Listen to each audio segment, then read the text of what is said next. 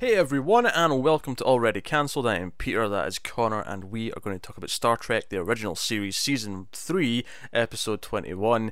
It is called The Cloudminders. So, full spoilers for the episode, as always, and I'm forgetting what season we're on there for a second. So, this is Stardate 5818.4. I've never done that before. I noticed it in this corner of my eye on the wiki, and I thought, I'm just going to say that. We'll make this a thing. I'll say the start date now for each episode. Now you decide. Yeah, I'll Four decide. episodes from the end. Yeah. Well, I mean, we'll keep it going into Oh, you'll forget when that next gen. I don't know. Anyway, so once again, this is the second time, at least this season, where there's a. I mean, I think the last time it was a disease. This time it's a plague for plant life. But all the same, they're going to another planet to get a resource that'll stop said crisis. Yes. And obviously, there's going to be complications in retrieving said The material. last one was only a couple of episodes ago, right? It was, yeah. So immediately I went, oh, this is weird. This feels like the exact same kind of plot setup. And much like the last time, you never see the planet that's in danger. You never see what the threat's doing. It's just that's just the reason why they're at this planet. It's just happening. But regardless, they beam down, and this is a unique planet in that they've got like a sort of upper class living in the clouds. And then you've got the workers who are down on the ground actually digging the materials up. But Kirk and Spock get attacked by these miners down below who are fighting for their rights, essentially. They wanted to actually take them as hostages. But then, lead cloud guy comes down, Advisor Placis, and he comes down with some guards and they kind of rescues them and takes them back up to the Cloud City. And kind of like, there's ongoing disputes, nothing you should concern yourself with. But we'll help you get your shipment. We'll go down with in force and we'll get your Zanite, which is the material they need to cure I'm this impressed you remembered that. plague. They said it like 50 goddamn times, so it's stuck. That's fair. That's fair enough. That said, I have to check. The name of the planet was Ardana. They didn't say that as much. All I remember is troglodytes. Oh my god. Troglodytes, yes. Those got were sick of the hearing miners, yes. The ones down in the planet were called troglodytes. Actually, yeah. So, Couldn't tell you what the cloud dwellers were called.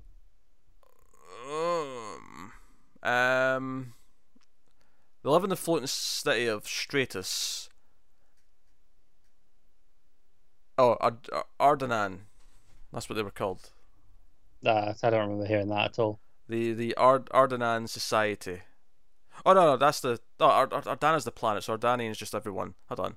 Yeah. Specifically the ones living in this. It's not sticking out in this description on Wiki. I can't quite see it, but Maybe they didn't have a name. maybe they didn't. But yeah, so it's kind of like becoming early on in the episode. It becomes kind of clear what the point of this episode is that at first they're acting like they're savages who have at war, but it's becoming kind of clear as we go on that you're kind of the 1% up here treating everyone else like shit and saying no, they're workers, they're meant to be down there doing the labor. And it's actually Spock that kind of like, this is strange, you're making them do all the work but they're getting none of the benefits of this planet and of the riches. I thought they kind of really undermined their point when they made it that they actually were, intellectually inferior.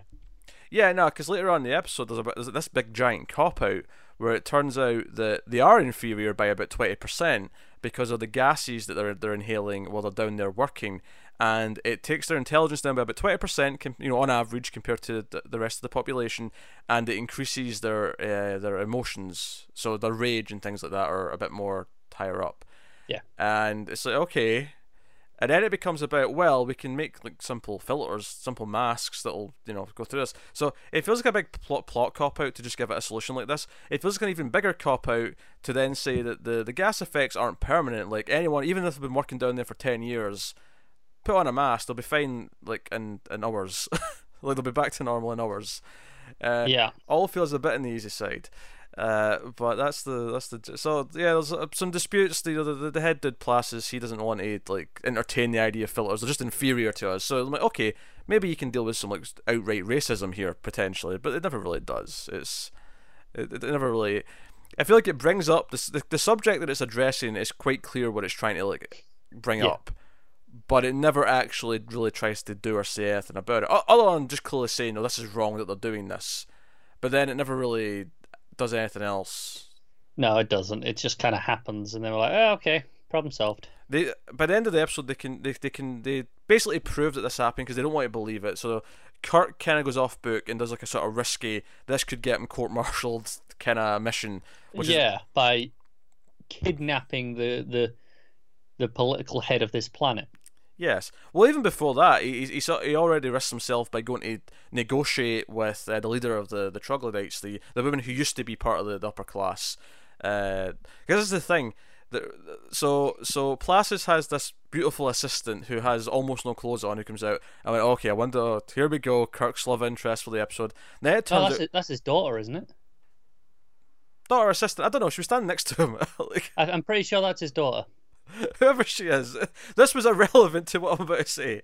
The point is that I was like, okay, so Kurt's going to put the moves on her, and then I'll give it the credit here. The twist is that she's actually got the hots for Spock. I'm like, all right, she's at the Spock, but it turns out the leader of the Troglodytes is also an attractive woman who doesn't necessarily fall for Kirk, but she tries to assassinate him because before they fall out with the Placis and go back to the ship, before Kirk goes on his rogue mission, they're in quarters on the Cloud City, and the assassin woman, I think Varna, her name is, I think. Let me just double check her name here. That sounds in the ballpark. Vanna. It was just Vanna. She sneaks into his room when Kirk's asleep, goes over to his bed with one of the most fake-looking blades I've ever seen in my life. It looks so plastic, doesn't it? Yeah. Because from a distance, I thought, that's a cool blade, because it was sort of like a wrist attachment that come over, it was almost like something like a ninja would wear. But then once she started struggling with him, you could just see how cheap and plastic it it looks like the sort of thing you buy for a kid on Halloween. It does. It absolutely does. But she's wrestling with him in the bed, and he kind of flips her around, and he's got her pinned down. And I'm like, this is an assassination attempt, but it's oddly starting to feel kind of sexual. And then they start sort of debating, and he starts getting kind of like jokey about it, because and she's like refusing to, she's just trying to kill him, and she's refusing to talk, and she's like, oh, let me. I was like, I don't know, I'm quite enjoying myself. This is quite pleasant. And I'm like, okay. So even when he's been assassinated, he's pulling the moves. I mean, it's at least different from normal, where the woman's just infatuated by Kirk, and we have the romance angle. And she does actually betray him later on, because when he goes down to make a deal, she lures him to the cave and then immediately double crosses him and is like, okay, we've got a hostage now. Excellent. Yeah. But then he wrestles his phaser back, he blocks them in the cave, and he gets Spock to beam in Placis into the without cave. Warning, which Without specifies warning. A lot.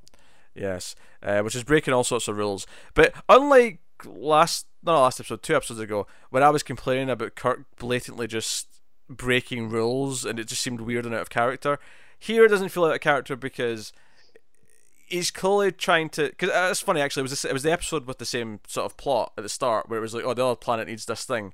It was the same sort of setup. It was, yeah. Here though, he's trying to get this shipment, and he's tried to do it properly. He's tried to talk to him into just negotiating with these people and maybe improving things. He's tried talking to both sides, and they've both fobbed him off. So here what he's trying to do is just demonstrate that no, this gas is real. It's making them dumber. It's not you're superior. And Placis doesn't believe this, so he takes a risk in beaming him in. But even then, he's not threatening violence on him. He's not immediately going, "I'll just have to do this by force." He's making a demonstration. No, it's true, but I do like that this does kind of feel like a sequel to that episode, in that they keep addressing his rather blunt negotiation skills. Oh sure, yes. I would never accuse him of being subtle in his negotiation skills, certainly. Yeah.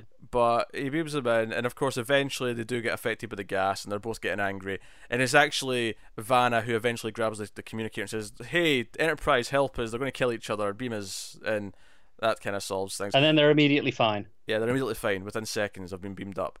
They're like, "Oh, what are we doing there?" Yeah, and then so they convince the Placis to hand out these masks. And Vanna's like, I'm going to stay and make sure and keep negotiating for the rights and equality amongst our people, so that everyone. But the bad guy's still kind of like, no, we're still superior. Like we're still. So, I mean, I guess it's realistic in that he's not just solved the entire dispute. Essentially, he's helped them climb over one hurdle. But he's given them a chance, hasn't yes. he? So at least I'll appreciate that that's a little bit more realistic, that he's not just completely solved this planet's problem. That'd be like someone coming down to Earth right now and solving, like, I don't know, take your pick, North Korea, Russia, I don't know, whatever one you want to pick, and it's just done. Like next day, oh no, everyone's all happy, and yeah. and everything's done. So I appreciate that. That this is more akin to coming down and just, I don't know, making sure Trump actually pays attention in meetings. I don't know. Pick your first hurdle. Take the nuclear button away from him. Take the button away from him, please. For all things, take the button away from him. I like the idea that Trump sits in his office and to press his nuclear button, he's got one of those like little foam hammers that kids have, so he can whack it with a hammer. I can imagine it. No, but Joy, he just has a really long stick to poke you with because he can't bother getting out of his chair. Yeah, I can buy that. Yeah, so this is just a really, really mediocre episode. I wouldn't say it's a terrible episode. It's just really, really mediocre. No, there's some really nice images, like the shots of the city in the clouds, and there's some really nice edits in terms of when it does the scene change, and it just it cuts to these vista shots that I thought were really nice. Surprisingly, you don't get those very often. Yeah, there was a couple of nice shots here or there. I think the problem with this one is it does this giant cop out, but its real main crime is it's just a little bit boring. It feels like it goes in circles a little bit before it like kind of ramps up towards the end. Yeah. I mean, the actual subject being discussed is fine, and I would share some of the criticisms from the last time we had a similar like setup, is that we never really see the planet that's in danger. We never see, it's like, oh, we've got a countdown to deliver this material, and we're supposed to like buy that, and like I get why they do that, but doing it twice this close together just feels extra, critical, as opposed to just being regular critical that I wasn't the first time this happened. This is better than the first time it happened, though, as an episode. As an episode overall, it is better, but it's definitely not a shining moment. I think the key thing that makes it better compared to the other one, just in regards to the planet in danger, is that that's actually relevant all the way through. It's always still about that. Like even to the end, he's trying to solve this dispute so that he can get access to the material. Yeah, the episode doesn't forget that that's what the point is. Yeah, no, that's whereas last time that just got forgotten because of Robot Lady. Oh yeah, halfway through the episode, that was just like, let's stop thinking about that. Yeah. So that's a positive. Again, it's very lukewarm. It's kind of like, it was a fine one to have. I'm not going to lie, I fell asleep in the middle of it and then had to watch the second half like after I woke up. Like that did happen. Yeah. That did happen. And that's not to say that I don't fall asleep during good things sometimes, because sometimes you're just tired, but I think the episode might have contributed.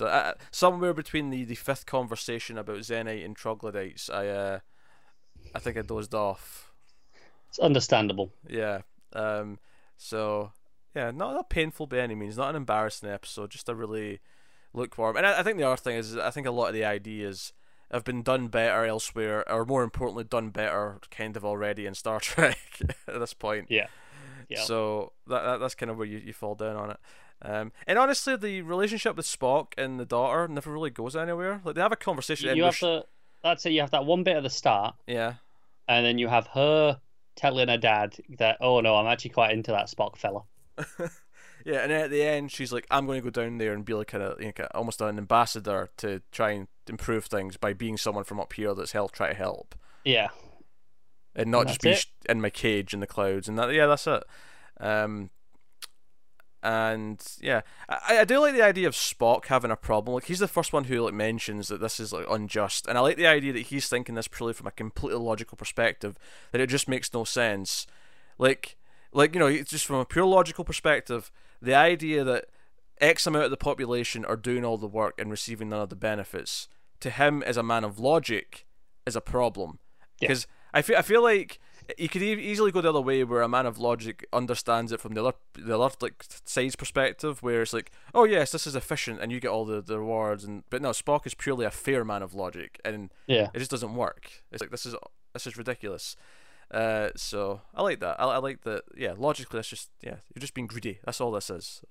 Pretty much. And sadly, it's very relevant to the world and has been kind of forever. But what can you do though? Yeah, other species have got it down though. Dinosaurs that had it all right. I mean, we assume.